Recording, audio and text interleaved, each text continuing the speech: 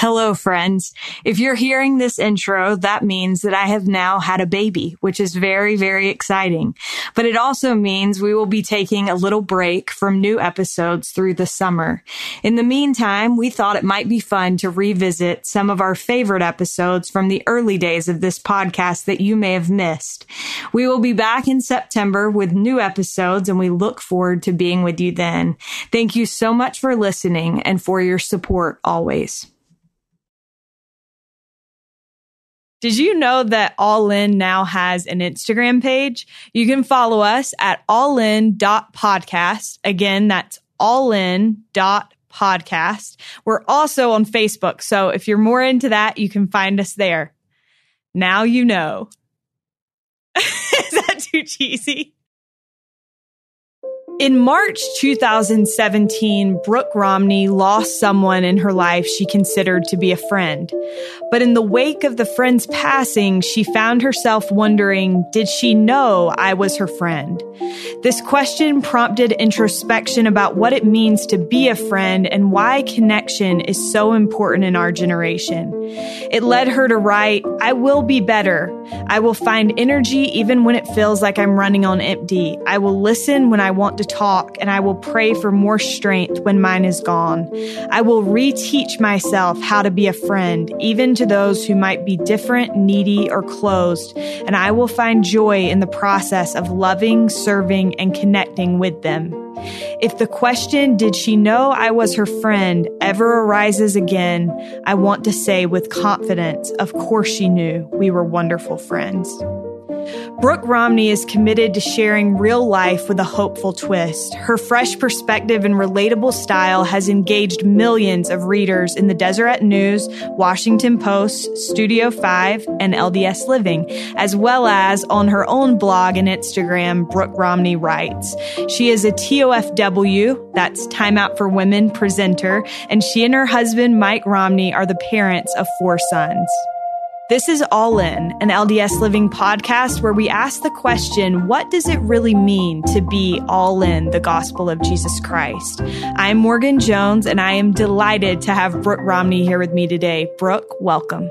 Thank you. I am so excited to be here with you, seeing you in person for the first time. I know. This is so crazy. So Brooke and I have worked together over the phone for years in publishing pieces, both for LDS Living and for Deseret News. And so this is like a magical moment where we actually are meeting in person. Well, and for me, it's a huge gratitude moment because you were the first person to discover my writing and bring it to a bigger audience. So I am forever grateful that you believed in me from the beginning. So, well, I definitely can't take credit for discovering you, because I think the thing is people loved your writing. And I was like, there is no reason that we should not be like putting this woman up on a regular basis to write for us, because people just eat up the things that you say. And I think that's because you have a gift for recognizing the things that are on people's hearts. And that truly is, it's like a spiritual gift. So thank you for sharing that with us. And I'm excited to kind of delve a little bit more into some of these topics today. Well, I'm so excited. Thank you. So I want to talk a little bit, and this is something that I've had on my mind a lot lately, and that is the idea of connection. And I'll tell you why I've had it on my mind so much. I found it really interesting observing podcast behavior, because with articles, and you know this because you've written a ton of them, with articles, people share them on social media and they'll say like, I love this article so much. And then you start seeing it be shared, and that's kind of how it gains steam. Right. Podcasts are very different. In observing the behavior of our audience, they spread by word of mouth. Mm-hmm. And so people talk about them when they're sharing them with their friends. And I think that is a reflection of where we're at as a society. I could be off. But, and this is not scientifically based, but I just think, I think that we are so hungry for connection that we're not only, so people are listening to the podcast and they feel an intimacy that they don't get from like reading an article because they feel like they're in the room. And then it's giving them something to talk about with the people that they love. It's like a conversation starter. And I think our generation maybe struggles a little bit in knowing what to talk about because we're so used to being behind a screen. Yeah. So anyway, that is a lot of lead in, but what are your thoughts on that? Well, I've thought a lot about this too, because our societies were, before we were made to connect with each other. We needed each other in various ways, whether it was, to make food or to buy food, whether it was to just come together as a community to protect ourselves or to know what was going on. People didn't have internet to tell them what was going on. You had to hear by word of mouth what was happening. And so now people could literally be alone for 2-3 weeks and be capable of surviving, grocery delivery, DoorDash, all those things keep us really secluded. And I know that God made us to need each other. I know He did. And so I think that as we start to crave more connection, we're craving what God really intended us to be. He never intended us to sit behind screens. He never intended even for us to just write articles about good things. He created us to do good things, to touch people, to connect with people. That's what this is all about. And I think because life has gotten so easy and so removed, sometimes we forget that. And it's what our soul wants so badly. Yeah. I think that's spot on. And there's this hunger. I think our needs are being met in so many different ways. And it's interesting, the podcast thing, just because it's something that people can do while multitasking. Right. So I think they think that it's feeding that need. But even still, I think the greater part of that, the part that I love, is that it's getting people to talk in person, face to face. Well, and first, though, to think. Because I think sometimes we're letting other things, machines, just life being almost inundated all the time, that we've sometimes turned off our ability to think and to process. And this helps us think and then lets us talk it out, which is so beautiful. And then connect. Right. And share ideas. And sometimes they're ideas we agree with and sometimes they're not. But being able to have those real conversations is so important for who we are and who we're supposed to become. Yeah. And this is something you have talked a lot about. One of my favorite pieces ever, we'll link this in the show notes, but is an article that you wrote for the Deseret News, which is called "It's Time to Stop Being Friendly and Start Being a Friend." And so some of the questions that I want to talk about today kind of stem from that. Some stem from other things that you've written.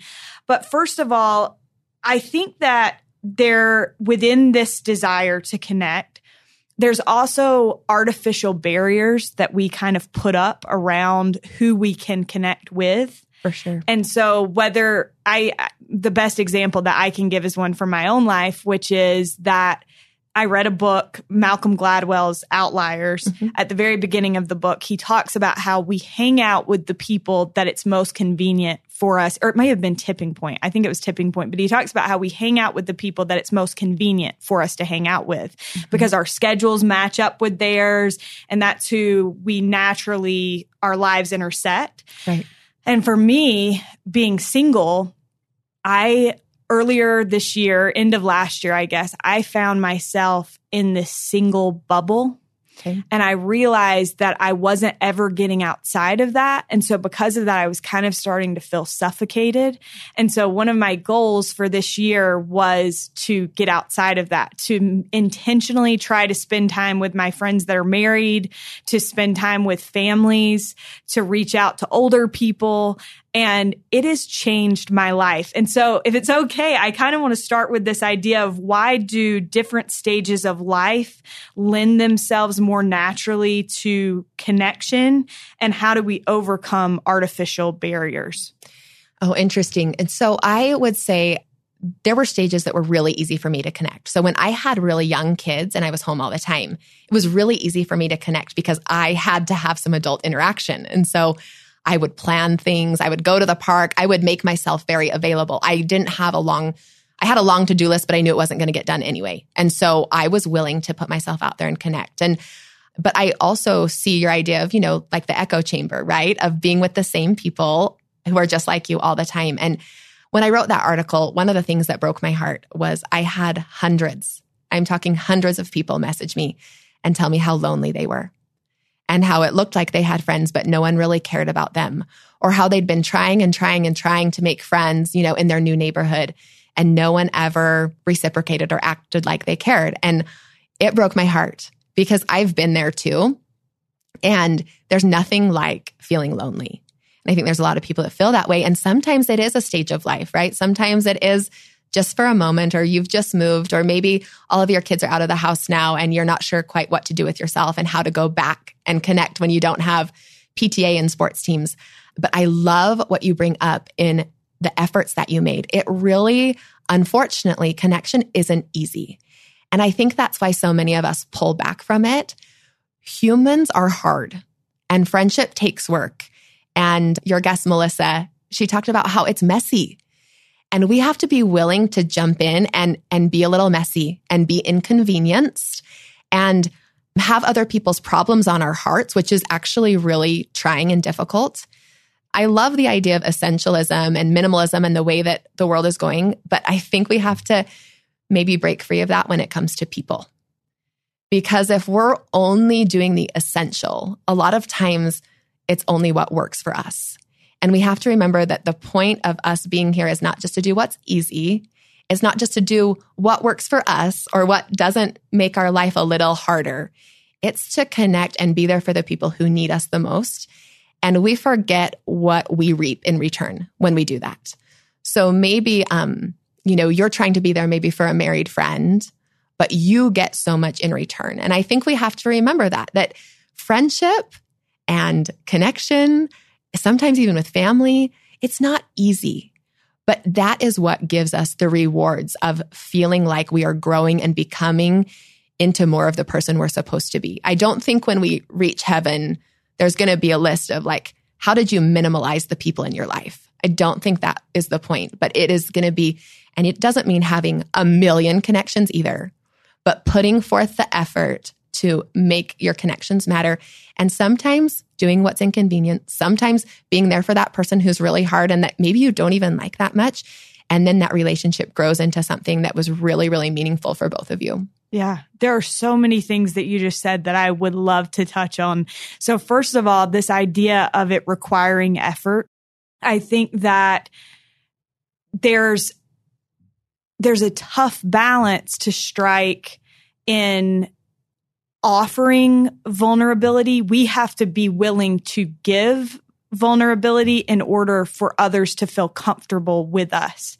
And I think that's hard. Mm-hmm. That requires effort. And then you touched on having other people's concerns on our hearts, mm-hmm. which that is so hard. It's so hard. It's one of the things when you talk about being vulnerable, I think the world is really coming around to a good place when it comes to that. For a long time, I think people felt like perfection was the standard, and people are starting to realize that there is no perfection. It's just process. Process is the standard. Growth is the standard. And so being willing to share what we're going through. And that's one of the things that's really important to me is for us to start sharing our hearts. So when someone says hey, how's your week going? It's okay to say it's tough. It's a hard week. And I remember I was going through something difficult with one of my kids. And, I write these articles about parenting and about motherhood and about, maybe doing things in a way that works well. And I thought, oh my word, here I am giving people advice and I am just a big fat loser. This is not going well. Nothing is turning out the way it's supposed to. And anyway, I opened up to a couple of friends and all of a sudden there was so much love and support, and they had advice, they had love. I had a flower show up on my porch and I thought, these women are not interested in me, being able to rock everything I do. They're interested in who I am. And as you share your concerns and your fails with people, you're so much more approachable. And that's how relationships grow. I started getting really comfortable, maybe too comfortable with sharing some of the things that I don't do well and that are hard for me, but the support has been incredible. And I think we forget how good people are. We forget that people actually want to be there for us. They want to support us. They want to love us. But if you're nothing to love, if you've got it all figured out, how can they be there? Like, how can your lives intertwine? We were in a Relief Society meeting talking about keeping the Sabbath day holy. And that's a very broad topic. I love the idea that there are doctrines and principles and then actions, and they're all, doctrines. Loving God and serving God, that's a doctrine. A principle is keeping the Sabbath day holy. People might do it in different ways, and then the practices are very different. And so somebody was talking about how taking media out of their home on Sundays has been really great and brings the Spirit. And one of the cutest friends that I have, she's a single mom. She's got 5 boys. And she said, I'm sorry, that doesn't work for me. And she opened her heart. That's hard. That's hard in a Relief Society meeting to say, I can't do that. It's World War II if I take media away on Sundays and I have a horrible day and they have a horrible day and I just hate Sundays.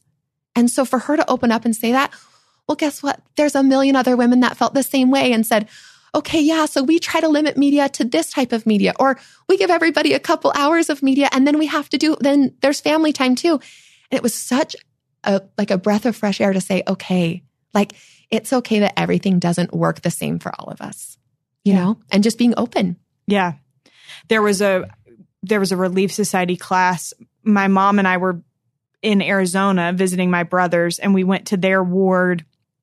The best Relief Society lesson I've ever heard. And it was because there's almost like a holiness that comes into the room when that space is created. And it really does all it takes is one person being brave enough to appropriately be vulnerable and create that safe space for others to then say, me too, you know? And it was so amazing to see the support. There was not 1 minute of judgment. And I'm not saying there never will be, right? Like maybe if you're going through something hard and maybe if it was a lot of your own doing, there maybe will be moments of judgment, which is part of life. But it's actually the love that comes in return, even after judgment is maybe passed, whether it's okay or not okay to judge. The love is always so much stronger than the judging when we really open up to the right people who we know care and love us. Yeah. Another thing that I wanted to go back to that you said before, you were talking about minimalism and kind of how we need to be sure that we're not cutting people down or out of our lives. And so to Christ, that was one of the essential things, right? Was taking the time to be there, meeting people where they were, which is one of my favorite things that I've learned this year from Come Follow Me, but meeting people where they are and being there in that space with them. Which is the best example for us when it comes to connecting, right? Right. I think about the people that he stopped and saw who maybe weren't on his schedule. I don't think a lot of those people were on the plan for the day when the apostles, wrote it out. But he stopped where he was needed. And that's another thing that I think is really important for us is to slow down and to stop and be where we're needed. Yeah. I love that. So, Brooke, as you got these responses from people about feeling like they didn't have friends, which I'm with you, that breaks my heart. But I think, like you said, I can think back to times where I felt that way. And sometimes it's not even when you move into a new place. No. Sometimes it can be after you've been somewhere for a while and you just find yourself in a weird spot. So I want to talk a little bit about friendship. For you, what do you think it means to be a real friend? And what are some of the ways that we can connect with people rather than just have small talk when we're all busy? Right. For me, the best 2 words about being a real friend is show up. You've got to be in someone's life. You have to be there. And we're all busy. We all, even if you're not technically have, things you have to do, most of us fill our lives with enough things to keep us busy every day. And showing up can be really hard. In fact, my mom is one of the best examples of this for us because we always joke that she's like a funeral groupie because I feel like she's going to so many funerals and I'm like, whose funeral is this? And she's like, oh, it's the mom of this person. I'm like, well, did you know her? No, I didn't. But she's showing up for the person that she knew, for the person that she loves. The other day, she told me that she was on her way to a friend's grandson's junior high musical. And I'm like, okay, that is true friendship. That is love. That is love to support somebody in that way. And so showing up in the good times and in the bad times. Letting someone know that you're there for them, that you're excited for them. It's not a competition, right? When something goes well, you're so excited for that person or for that person's child. And when something is hard, you feel it. I think I'm so guilty of, if it's in my life, it's a big deal. But if it's in someone else's life, they're going to be fine. And I think really turning that around and saying, okay, how would I feel if it were my kid that didn't make the team? Or how would I feel if it was my grandma who passed away that I loved, even if she was old and it was her time to go? Really kind of putting ourselves in those shoes and then loving them in the way that requires love. Yeah. I love that. So let's recap that. First of all, showing up. And I think that's one thing that I have tried to work on. My grandma was the exact same way. We used to make fun of her because she would go through the obituaries in the newspaper and we'd be like, are you just trying to see like which ones you're going to hit this week? I don't know. But I think showing up, when you show up for people, they show up for you. Oh yeah. And that it creates like that give and take. It gives people, one of my friends actually recently told me, she said, you are someone who you tell people when you're having a hard time, and then that gives them the ability to be there for you. And that creates like it's rewarding for the other person as well. Oh, absolutely. So I love that thought. And then secondly, celebrating good things. I think sometimes I have a tendency when I'm going through a hard thing, being super happy for other people that are going through good things. Like I'm like, I cannot go to another bridal shower. Like, so help me. And you do have to like have boundaries and protect yourself. But at the same time, like being happy for other people and recognizing that good things are going to come to you as you're happy for other people. And then lastly, feeling those hard things that other people are feeling. So I think those are such good points. Thank you so much. Yeah, I think in my life, that's when I know I'm right with God, I can do those. I somehow make time to show up. I somehow can be happy even if things are hard for us. And somehow I can feel enough to love in the way they need to be loved without it obviously taking over your life and making something that, where you are all of a sudden so deep in a hole that you can't help others. But I think the atonement really helps us be able to make those things happen when it's our desire, when that's our desire.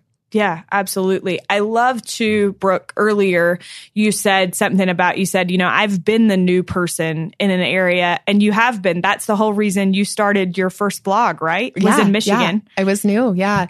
And some places we've lived, we've moved about 13 times, and we've been married almost 20 years. And so sometimes you go somewhere and you are loved immediately, and people bring you in, and it's so easy, and you think, oh, this is where I belong. This feels so good. And then other times it doesn't go that way. And there is real effort and real work that is often not reciprocated. And that's one of the things that people said to me so often was like, I've been trying so hard, because sometimes people say I don't have friends, but they've never invited someone to dinner. They've never asked someone to go on a walk. They've never started a play group. They've never asked somebody if they want to go to dinner, and those are all things that we have to realize, we're not special enough to never have to do any work to make a friend. So we do have to put the effort into it. But there are times when we've put a ton of effort into it and the friendships just don't come.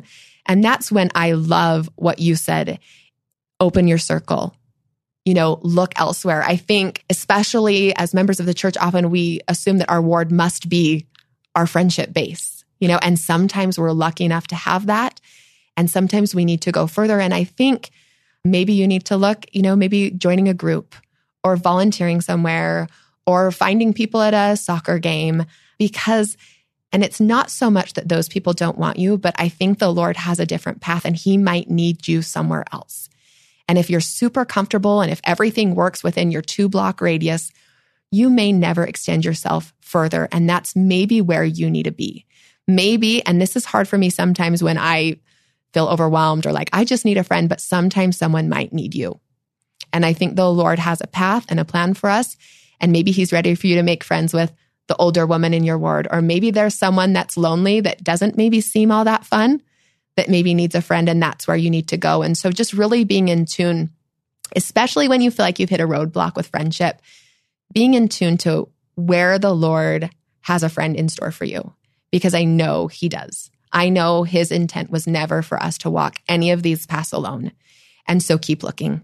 Yeah. I think that's something, Brooke, that has been a little bit tough for people in regard to ministering. Mm-hmm. I think that it requires so much more thought and effort. And obviously, like what you were just talking about, it's nice because the Lord is telling us. I've always loved this about visiting teaching. I was always like, it's like one of the only times that God tells you who he wants you to be friends with, right, like mission companions and visiting teaching. But I think that ministering is trickier because it requires more work. It does. And so I think that it's interesting because it does require kind of sitting in a space where it's like, what do I say next? Mm-hmm. And relying on the Spirit. How is ministering kind of changing the way that we're connecting as sisters in the church? Well, I love thinking of it as a higher law. Like Heavenly Father said, you're ready. You're ready to do more. You're ready to feel more. You're ready to be more. And I also think he knew how badly we were going to need connection. Not a once a month visit, but someone in person who cares about us and cares about our family and cares about what's going on, because it was so easy to visit once a month and leave a message and say, hey, let me know if you need anything and walk away, right? Check. Yeah, done. 100% visiting teacher. But it is a little bit more uncomfortable for all of us to say, okay, how does this person need me? How does this person want to be loved? What do her kids need right now? And making it a lot broader is difficult, but it's also incredibly rewarding. I think relationships can be built with ministering if we do it right. And I'm not saying it's easy, because there's some times where I'm like, oh, I'm crummy at this. But sometimes I say, that was amazing. I was there for her exactly when she needed me to be, because I was listening to the Spirit. And that meant something to her. And I think if we just keep trying and keep being in tune, you got to know your people, though. You have to know. It goes back to what is being a friend. You have to know what's going on in their lives, and you have to show up. And you got to feel, and you've got to do all those things that we talked about. You've got to celebrate with them, and then you've got to love them the way they want to be loved. I've got one friend who isn't super into the church stuff.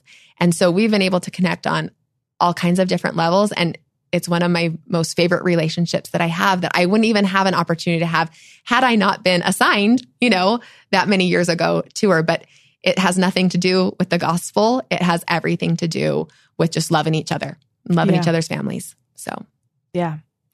I think that that's so true. And so much of it, again, it goes back to just sitting in these spaces that sometimes it may be completely out of your comfort zone. When we have to be uncomfortable to grow, right? If all I ever had to do was take somebody a meal, that wouldn't be hard for me at all. But, asking someone, are you okay?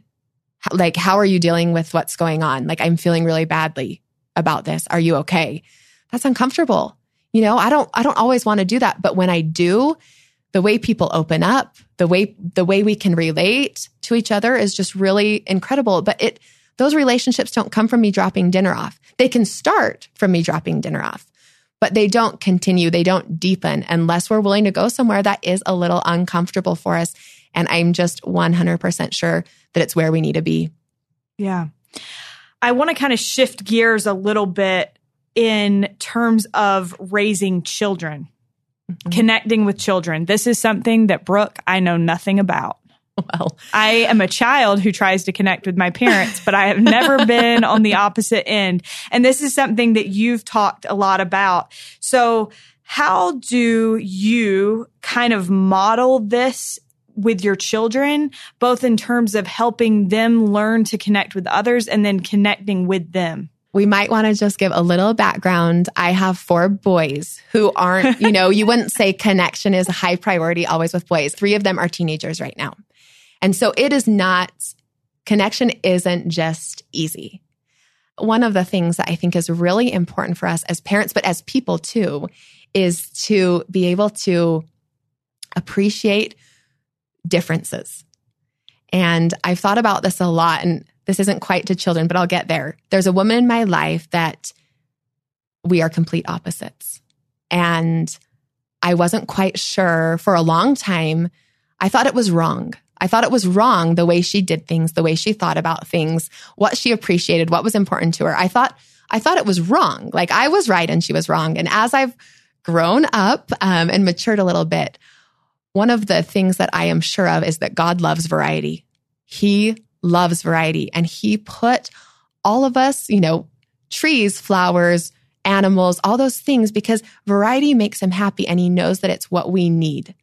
And so as I have grown in my relationship with this woman, I started, instead of seeing her differences as problems or as faults, I started seeing them as gifts, as a way to help me think differently, to see things differently. I started seeing where my weaknesses were her strengths, and I started to be grateful for that. And it completely changed things for me. And I think it's a lesson that I try to use with anyone who I feel like I'm not quite on the same plane with. It's really easy to think that differences are wrong, but differences are wonderful. And so I've tried to do the same thing with my kids, because believe it or not, even though they come right from me, we are so different in so many ways.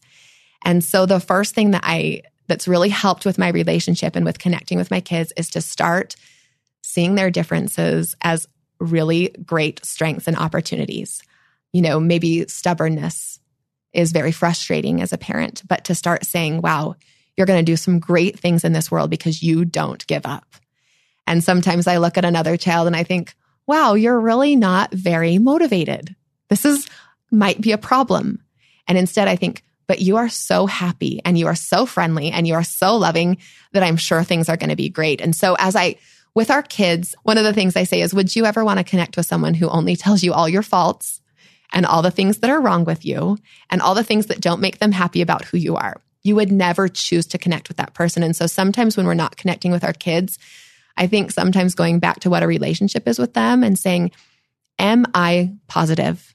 Am I someone that they're interested in making a relationship with? Or am I constantly tearing them down, lecturing? And there's a place for that. We're parents, right? We've got to make sure that people are staying on the path that will bring them to success. But in the meantime, there's a lot of good that's going on that we often don't realize, or maybe we just don't vocalize. So connecting with our kids, the first thing that I try to do is really love them for who they are and truly like them for who they are too. And it can be a challenge depending on what stage you're in, for sure. Yeah. I definitely can see that just in my own family with my siblings. Like, we are all so different. And sometimes it's like, how are we raised by the same parents? Mm-hmm. Like, we all have different strengths and weaknesses, but I look at it and I'm like, I'm so glad they're my family, Yeah, it wouldn't work without it. Right? My family wouldn't work. Even my little family with my teenagers, they're teaching me things. They're helping me grow. I feel really strongly that we were put here in the families that we have so that we all have the best chance of getting back to our Heavenly Father. And so sometimes it's through trials that I'm learning and growing. And sometimes it's through their thoughts or their experiences. And sometimes I hope they're the same, like some of the things that I'm doing are doing the same thing for them. But I think we're put in the families that we are in order to give us all the best chance we have of getting back to our Father in heaven. Yeah. Thank you for sharing that. Another question that I had in regard to parenting is, I think sometimes as adults, we model insecurities in our way of connecting or making friends. And I think sometimes then we don't manifest true confidence or self-worth for our children or for those that are younger than us, in my case. So for you, how would you say that we can better model true confidence and self-worth as we strive to have better connections in our lives? Well, I thought when I was a teenager, the minute I got married, all of my failures and inadequacies, all my temptations, all of that would just go away. And I'd be this adult, right? Who never felt sad and who never felt insecure and all those things. And it was, I think we all think that. I have this distinct memory of thinking at some point, I'm just going to understand finances completely because I'm an adult. Right? Yeah. And it's just going to work like an assembly line at, Ford Motor Company. And it's just going to be clockwork. And I've been surprised at how challenging so much of growing up as an adult really is. And I thought I would never feel insecure when I wasn't worried about getting asked to a dance, but we do feel those things. And I think we feel those things so that we can have empathy. I think we're supposed to feel that way. I was supposed to sit alone at a party so that I could remember what it felt like to sit alone and so that I would reach out and be better the next time. So that I wouldn't just get so comfortable in what it felt like to have friends. But I think if we start understanding our worth, if we start understanding where we come from, what we're capable of, and then if we're willing to be on the path that God has laid out for us, our unique path, then I think we can have a lot of confidence even when things aren't going right, even when we're feeling like nothing's measuring up. I was in a yoga class not too long ago, and it was the end of class. And so she was doing some guided meditation. And so she said, I want you to fill in this blank. I am. And so she started with all these words. And she said, I am fabulous. I am smart. I am successful. She's going through this list. And I was in a bad spot. Some things were going on in my family that were so hard. And I was feeling like a failure.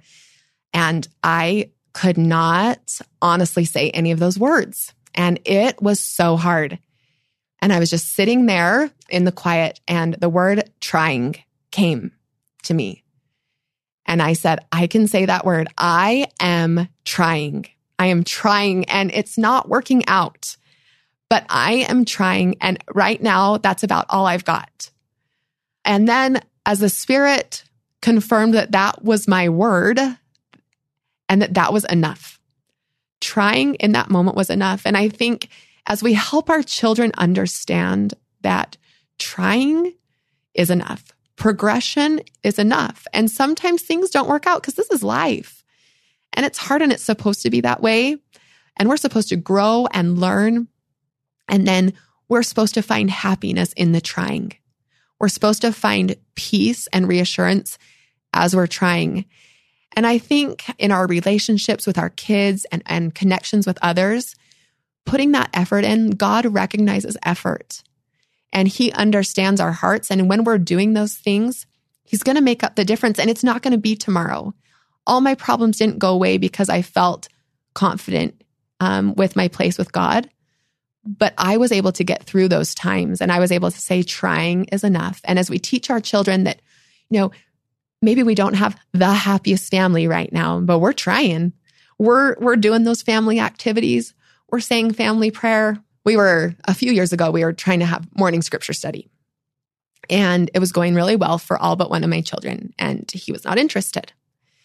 He was not interested in scripture study. And he was certainly not interested in waking up early to have scripture study. And so a few years ago, and as parents, we really like our kids to do the right thing. And we like them to do what we want them to do on our timetable and all those things.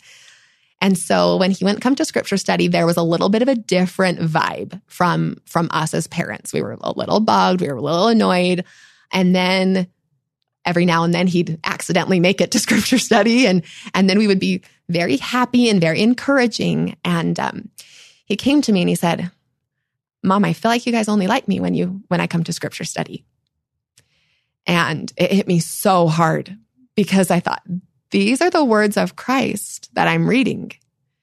And he didn't have a caveat, whether he loved someone or not, whether someone was welcome, whether he was happy with somebody. You didn't have to do all the right things to be loved by Jesus. And as a parent, I never wanted him to feel that way again.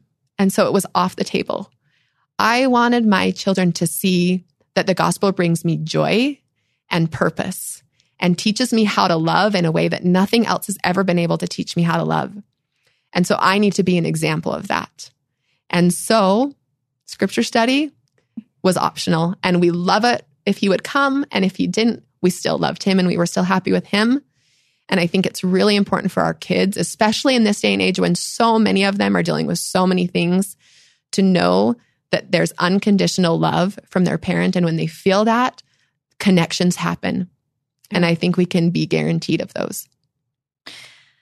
Thank you for sharing. I love that experience. That's beautiful and so true. I think that in all these forms of connection that we've been talking about, we see that if we're following the example of Jesus Christ, he doesn't discriminate dependent on where he's meeting us. He is there and loves us regardless.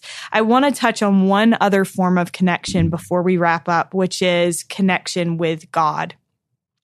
I wondered how your desire to connect with your children or even with those around you and kind of paying attention to this idea of connection, what has that taught you about God's desire to connect with us? It's actually a really humbling question because I realize I'm not as good as I should be. As a parent, all I want is for my kids to be able to come to me in their happy and their sad times. I want them to make me a part of their life. I want to be the first person that they go to if something is wrong, not so that I can fix it because it's just not possible sometimes, but so that I can walk through it with them. And I realize that I often hold back from my Heavenly Father. I don't invite him into all those corners of my life. I'm good at saying my prayers. I'm decent at reading scriptures, but that act of inviting him into my life and changing me and being okay with that, I'm not good. I don't share all of my happy times. I'm really good at begging when things aren't going well. But I think I could do so much better at making him a part of my life in the way that I hope my kids want me as a part of their life. I need to be better at just sharing my heart with him, saying I'm struggling and I don't have the answers, saying this is going so well and I'm so grateful right now for what it is. I need to be better about inviting him in more spaces of my life and more often and with a more willing heart to do that. And so as I was thinking about things that we were going to talk about today, I realized that was somewhere where I need to improve. And I know that I can do that through prayer. When I say my prayers in the morning and I ask for him to be with me, I find so many opportunities to connect, and I connect with him and others.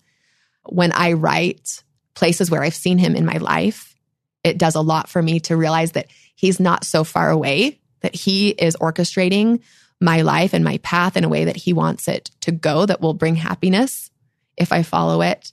So I need to do better at those. But those morning prayers and then recognizing his hand has been something that has worked for me in the past. Yeah.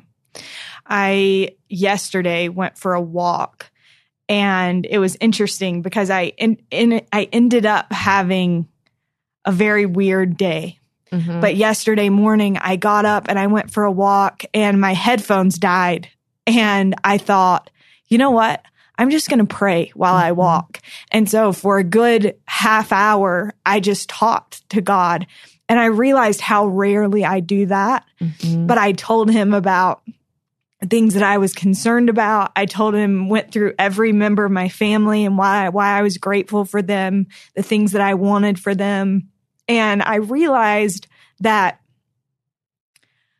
when we take a second to do that, when we take a little bit more time to spend time with God, my whole day, I felt his love so much more. And so I think that there's so much value in just stopping. I think I have a tendency with my prayers to just talk at God and then just be like, I'm done. Right. See ya. Hang up. And we've got to facilitate that conversation better in order to feel that connection to him. Well, and when I've been working really hard at being still, which is not something that comes easily to me. And I have noticed such a change in my heart and also in my actions because I can hear him, not voices. That's what I always wanted though as a kid. I wanted voices, but I can feel him. I get impressions. I know where I'm supposed to go and what I'm supposed to do. And I get perspective changes where I start to be able to understand things through his eyes, which is so valuable when things maybe aren't all going as you planned, which unfortunately is fairly often. Things rarely go as we plan. Yeah. No, and I think having the gift to see, I've been thinking a lot about with Come Follow Me this week, spiritual gifts. And the gift to see is just as valuable as the gift to hear voices, you know? Yes, it is. There are so many different gifts, and it goes back to that idea of variety and that we need everyone. We need everything. We need to connect with others in order to use all of those gifts that we've been given together, because our powers combined are always going to be more valuable than our individual gifts. And that's been so important, especially as you work with people, in your ward that maybe think differently than you do. Instead of saying, I don't like the way they do this, but like, what could I learn from it? Because sometimes our ways need to be a little rounded out and we need a new perspective or we need a new way of thinking about something so that we can connect with as many people as possible. Yeah. Well, Brooke, thank you so much for sharing all of these wonderful thoughts with us. I feel like I need like a checklist to go through and just be like, okay, these are things that I'm working on this week. And then next week we'll move on to another one. But thank you so much. In conclusion, what does it mean to you to be all in the gospel of Jesus Christ? Because I knew this question was coming, I'd been thinking about it. And it was hard because there were so many answers that came to me. But the one that really stuck was that for me to be all in the gospel of Jesus Christ means that I see others as God sees them. That means that I give people the benefit of the doubt, that I forgive when it's hard, that I see the best parts of people, and that I have a real desire to want to be better because of that. I think it's so easy for us to stay inside ourselves, but when we're really willing to look at others as God sees them, that we're able to understand that we're all here for the same purpose. And so for me, at the end of the day, I know that I'm all in the gospel of Jesus Christ when I'm looking at others and seeing them as God sees them. Thank you so much. I think that if you were to really boil the gospel of Jesus Christ down, that's what it is, right? It's learning to see people the way that Christ sees them. So I love that answer. And that's a new one. Good job. But we just thank you. I can't thank you enough for sharing these thoughts and experiences. And we've got a lot to work on. So I'll get to work myself. Thanks, Morgan. It was great. Thank you to Brooke Romney for joining me on this week's episode. You can find Brooke on the TOFW stage this fall and by visiting brookeromney.com. Please don't forget to leave us a rating or a review if you haven't already, and we'll be back with you again next week. Thanks so much.